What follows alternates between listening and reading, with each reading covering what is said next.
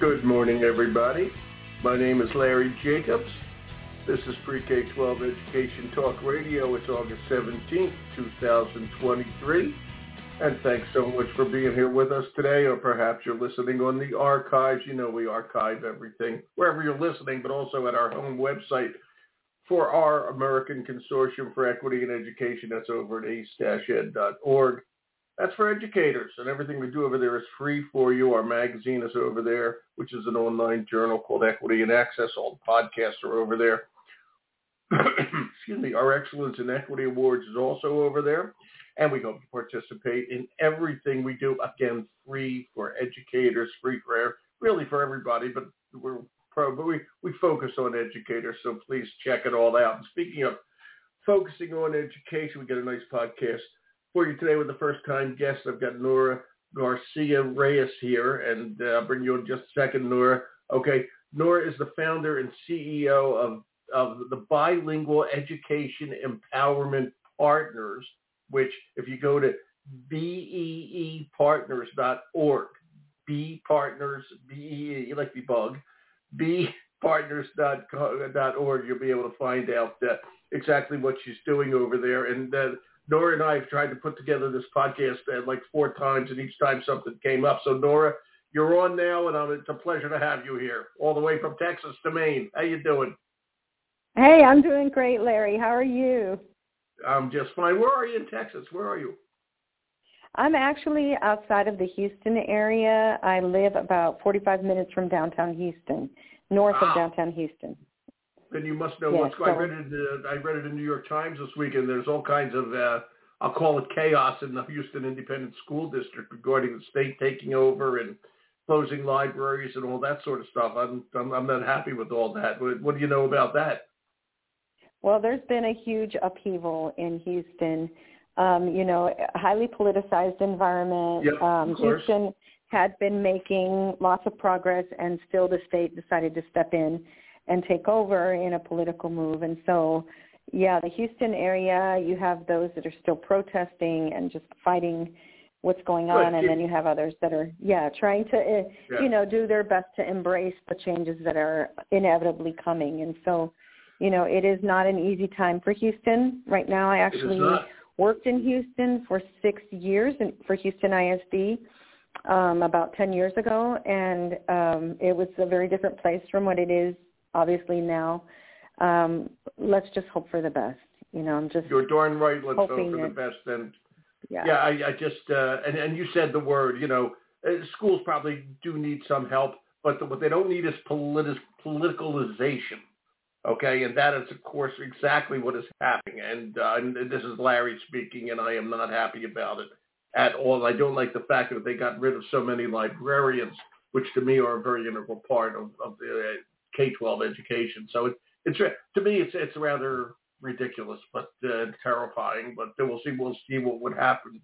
Thank you for those insights from Nora, somewhere close to Houston, Texas. Nora, tell us about your company. Again, let me say you're the founder and CEO of, I love this because it's such an equity question. We're so involved with that here at our Consortium for Equity. Again, I'll give the full name, Bilingual Education Empowerment Partners, BEE Partners, and it's B Partners, like the bug, beepartners.org. Tell us all about it. Okay, B Partners was officially founded in 2020, but we had started doing some work in 2019 around this concept of supporting bilingual educators. As a former bilingual educator, I started in bilingual education in 1994 and saw just a huge amount of change come through the field in the years from 94 to the present. And one thing that I did not see change a lot was access to resources for teachers.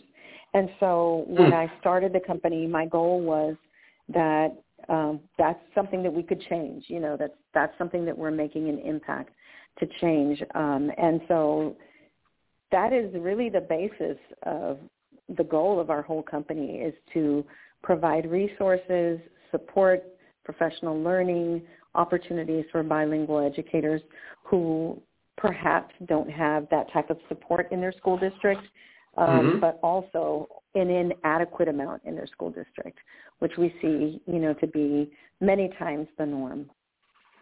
And so if people go to the website, what they're going to find are a lot of good solutions in professional development, or will they also find resources that the teachers can use with the kids?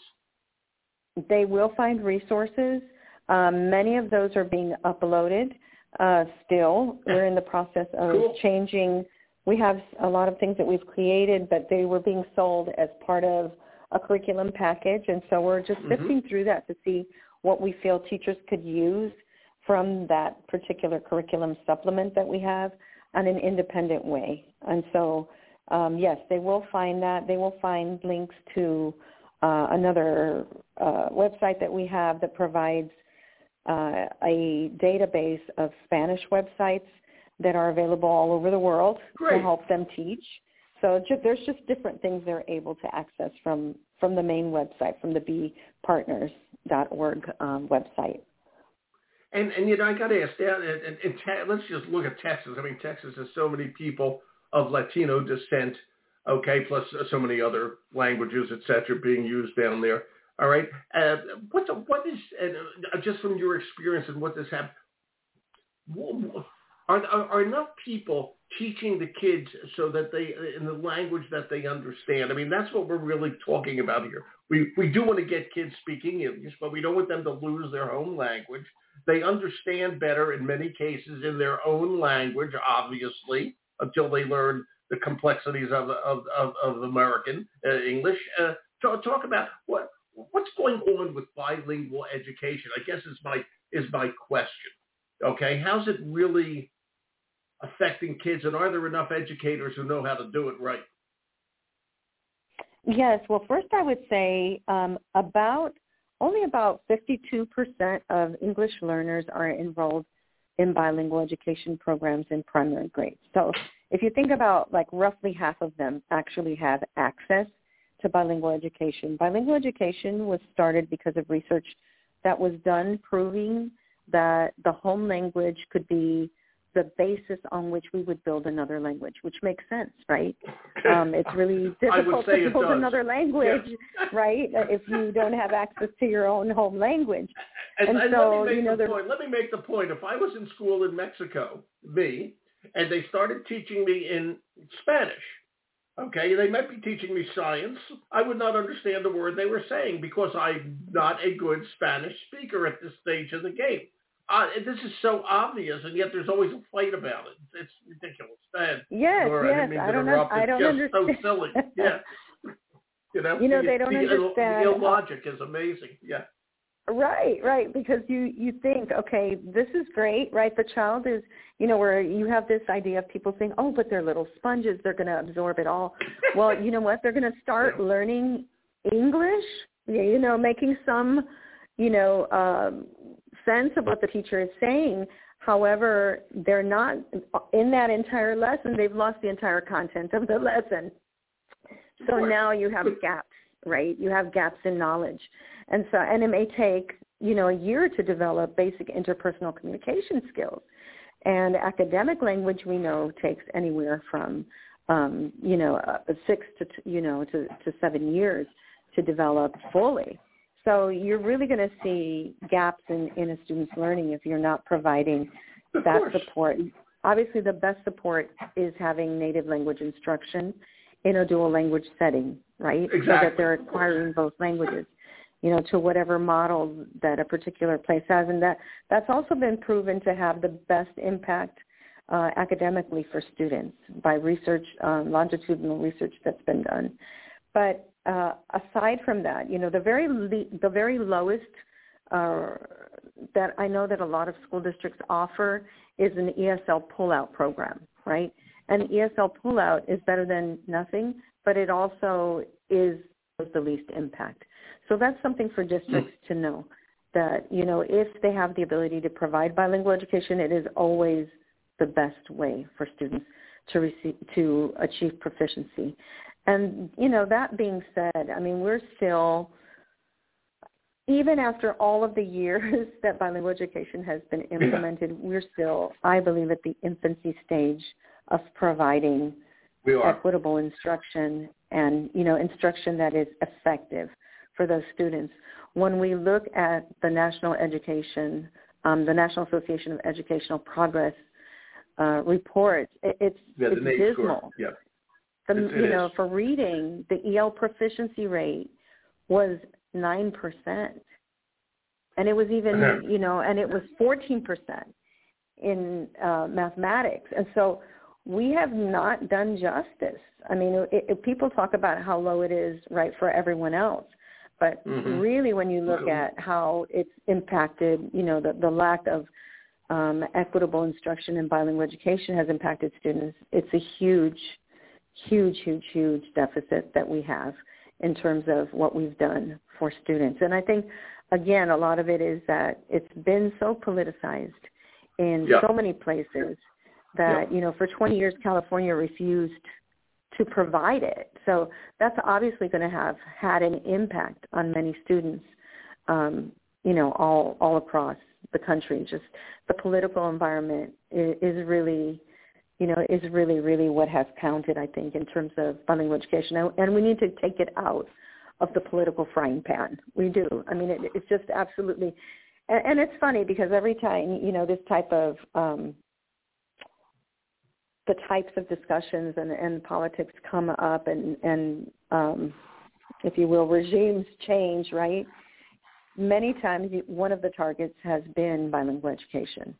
And we need to take it out. I mean, nobody fights over special ed, right? Nobody says, let's not provide that because that's not a good thing, or why do they deserve that, they have special needs, but that doesn't mean we have to do that for them.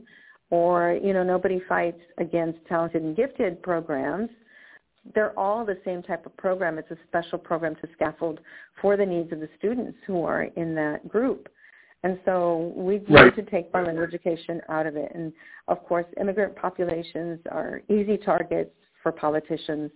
And so we see that, that has continued to be an issue, especially for Latino youth that are in bilingual programs and receiving the type of education that they deserve and that we promise, right? And so, it's interesting. I mean, you just had me thinking on something, and you kind of just said that same thing. You said especially for Latino kids, all right? And I'm curious, do we have the same challenge with bilingual students? And I'm just going to use with Chinese, okay? The Asian kids, they tend to do very well. Okay, they just one of those things. All right, the Latino kids are no less intelligent. Okay, so are we focusing more when we say bilingual education on Spanish, or are we talking about Arab and Japanese and Thai or whatever the case may be? Where are we on that? Is it more Latino that we are speaking of? I don't know how to ask that question exactly right, but you know what I mean. Yeah. Yes, I know exactly what you're asking. Because of the numbers of youth that we have in this country that are English language learners, with the majority of them being of Hispanic heritage or background, then, we see a larger number of programs that are definitely programs that are teaching as the home language is Spanish, correct? And so we do have some programs across the country that provide Arabic bilingual education or Chinese. There is a program actually in Houston that has Chinese as the basis. But for the immigrant populations that are here, households. Are you there? And so, we lost you for a second. Yeah, for 1 second I lost you. Yeah. Oh, okay, sorry. You said for the immigrant populations that are here, and then I lost you. Yes, so immigrant populations largely in the United States are Latino. We do have, as I said, some populations that are non-Latino, but the largest group is still going to be Latino students that are in these programs. For sure. Okay, so let's look at Texas. Who are they? Who are the districts? And I know some of the districts are actually going down to South America and Central America and trying to bring teachers up who could speak the language.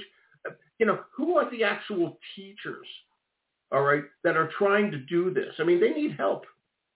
They, for the most part, really need help. do. And we're talking about, let's just take secondary and even elementary education. You're not talking about one teacher.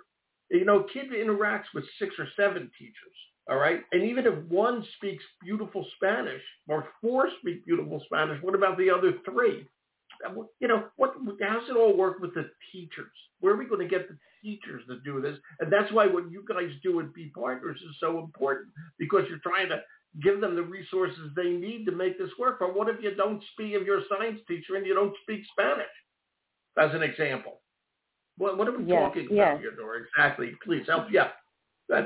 Yes, and so that's a very interesting question, because all bilingual programs and dual language programs in the state of Texas, they're all now being highly encouraged to become dual language programs. There are different models for dual language education. So dual language education may be a one-way program, and a one-way program means basically that everyone in the classroom is an English learner, okay? Or it may be a two-way program, and in a two-way program, you may have students that are stronger in either English or in Spanish, and they're all together in one language, in one classroom. And then you may have a dual language immersion model where you're seeing those, the same differentiation of students, the same percentages of students in each language, in each classroom, and they're all learning in one language predominantly at the beginning. And then as the years go by, it turns more into a model where the percentage of the day that's being taught is being taught in another language. Okay. Mm-hmm. So and school districts decide. They decide what content is being taught in what language. Sure. And again, based on personnel that they have available, based on their program model. In the state of Texas, they've now allowed for the second teacher. It used to be that both teachers had to be fully bilingual. Well, now they have allowed for the second teacher, for instance, in a partnership, to be a non-Spanish speaking teacher. So that they're now able to provide that instruction, and it maximizes the use of staff, right? Because you're absolutely right. The shortage of staff is a real issue. It is, and I read somewhere, and I don't remember exactly the citation, but the majority of bilingual teachers in the United States are not Latino; they're white. Okay, and I would think that that's because we just simply don't have the staff. We're not growing our own. And one of the important reasons that I believe that that's the truth is that we have taken so many years to annihilate, if you will, the language of that student that when they grow up, they have very limited Spanish by the time they graduate high school. And so you have not created, a pipeline of teachers then for your for society, that's available and able to speak the other language.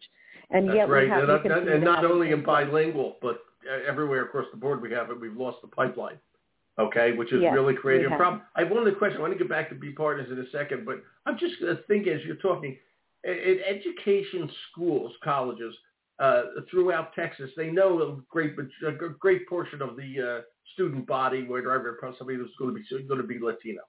Okay, and I'm wondering why they don't actually make the Spanish language learning part of the education program. In Texas, you're going to need that. You got to be able to speak Spanish. Okay, if you're going to be a teacher, you learn to speak Spanish. It's pretty simple in that regard. Okay, I mean, I had Spanish in 9th grade and 10th grade, but that was it. Okay, and this is 10,000 years ago. Spain had just been left by the Moors. It wasn't there so long ago. Okay, and Are the colleges stepping up with the pipeline challenge and all? This is where you come in because we don't have the right teachers there. Okay, they should do that, Nora. They should teach them a They should. They should, and actually, it would be helpful, right? Obviously, in 4 years, very few people can master a language, but there are those that can.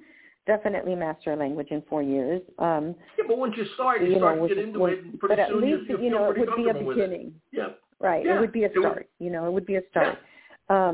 However, they do have to take a Spanish proficiency test in order to be, and it's an oral language proficiency test, in order to become a bilingual teacher. So as part of the certification process, you have to be able to pass this test.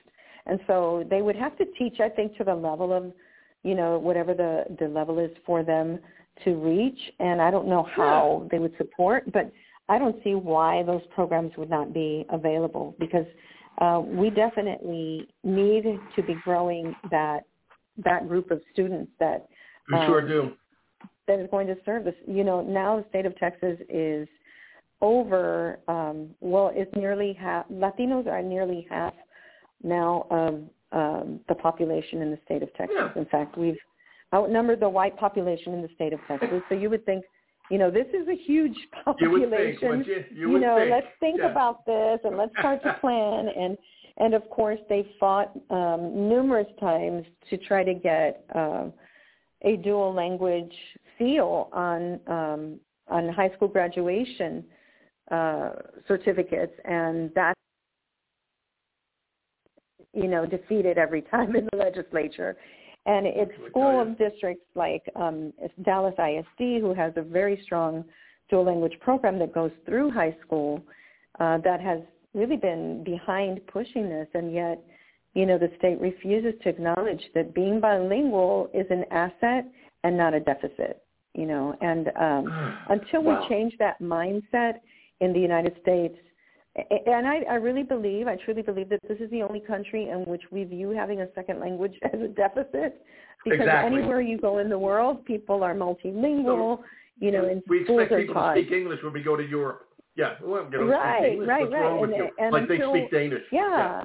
And until we change that mindset of, that this is a deficit that students have, we're not going to get very far. And so we're going to lose kids all over our country. We're going to lose kids. Yeah, we are.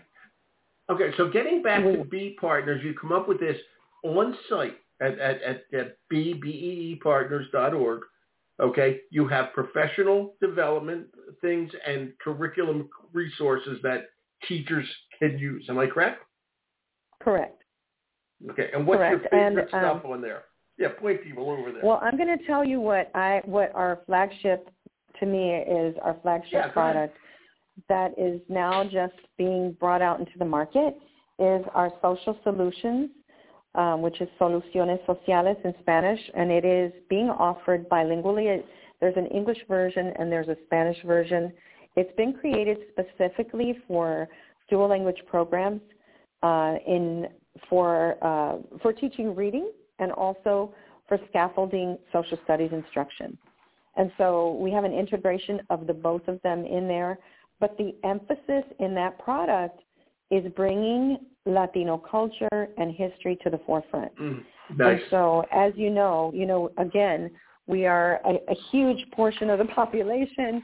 Spanish was actually the first European language, The Spanish were the first colonizers in the United States and North America, also on the continent, Yeah, right.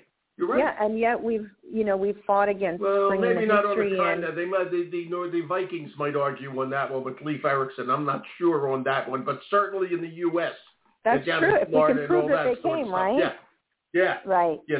And as far as colonies, certainly South America, it's Central America. Right. I mean, yeah. And so we made, it's the old history teacher speaking out here. That's all. Yeah. Well, we had colonies in Florida, Spanish colonies before. Yeah. Before we had Anglo-Saxon colonies. Absolutely. Yes. And so these things have the history has been ignored for so long. And we're mentioned in so little of American history that our goal was to create opportunities for students to learn about their cultural patrimony and the contributions of Hispanic Americans and into the United States primarily. Because what we get a lot of times also in schools is that we have access. For instance, we have access to textbooks that are from Latin America online free, right? Because those countries have national education standards, and they allow everything to be loaded for free on websites. So textbooks and everything are loaded for free, and our teachers have access to that. However, it tells our students nothing about the history of Hispanics in the United States because each country bases their history on their country. That's their own history. So we can find out about, historical figures in Mexico or in Ecuador or in Peru, but we don't know anything about what's happened right here in our country. And so this product is specifically for teaching students about prominent Hispanic figures outside of the few that we ever have mentioned during Hispanic Heritage Month, like Cesar Chavez and Dolores Huerta, right? Yeah. Everyone knows the name of Cesar Chavez, but beyond that, ask a child, do you know of any Hispanic mathematicians? No. Have you heard of any Hispanics who impacted, it's now just coming to the forefront. People are learning about Sylvia Mendez after so many years, and the legislation that happened that supported Brown versus was a precursor to Brown versus supportive education. And so those types of things happened, but nobody knows, right? Yeah, and what's interesting? The people who make the policy don't know either. Okay, and that's what's happened. The impact of the culture is taken out of history. So the people who make the policy don't even know what they're missing. Okay, quite obviously they wouldn't know what they're missing because they never were taught it. They never learned it. They never had reason to learn it. Okay, and so they're making policies based on what they don't know what they don't know. Let's put it that way. Okay, so I'm glad you're putting this out there. We got to get people involved with your stuff. Please, okay, everybody, check out. And by the way, the bilingual kids are, I'm going to tell you guys this, the bilingual kids are everywhere. Okay, I talk to, rural communities in Iowa who have mostly Latino kids in their community. Okay, it's everywhere. Okay, and it's a good thing, not a bad thing. So we want to make sure that these kids learn and learn well, because if we don't, we lose them. Okay, they need to speak English. There's nothing wrong with that, but we can't lose the culture. And we got products now that help you do it, like Nora's product at bpartners.org. Nora, this is great. You'll come back on again. I like having you on. Well, thank you. I'm really enjoying my time being here. I love having you here. And I'm so glad for the opportunity because, this is one of the only ways people are going to know that we're here. Yeah, I know. We're new. I know. We're bringing things out into the market that are not. Yeah, you are. They're not there. Yeah, they're not there. They're needed. And we will help you. We will help you. Okay. Thank you. We're going to stay in touch. Thanks for being here. I appreciate that. Okay. And enjoy the heat down there. I'm sure it's boiling for a change down there. How is it today? How is it? We're supposed to get supposed to get some relief next week, but we'll see. Oh, good. I hope so. Okay. You guys have had a lousy summer with all this heat. Okay. You and everybody else in the Southwest. It has been terrible. Nora, thank you. Okay. We'll talk again. I promise. Thank you, Larry. Thanks for everything. No, you're welcome. Bye-bye. Bye-bye. Bye-bye. So Nora Garcia Reyes, everybody. It's BeePartners.org. This is good stuff. It's an equity question. Check it out, please. Okay? It's for 3rd to 5th grade, and it really makes sense. Okay? All right. We're going to archive at ace-ed.org, and we'll be back to you tomorrow. All right? So everybody, I'm Larry Jacobs. This is Pre-K-12 Education Talk Radio. Thanks for listening.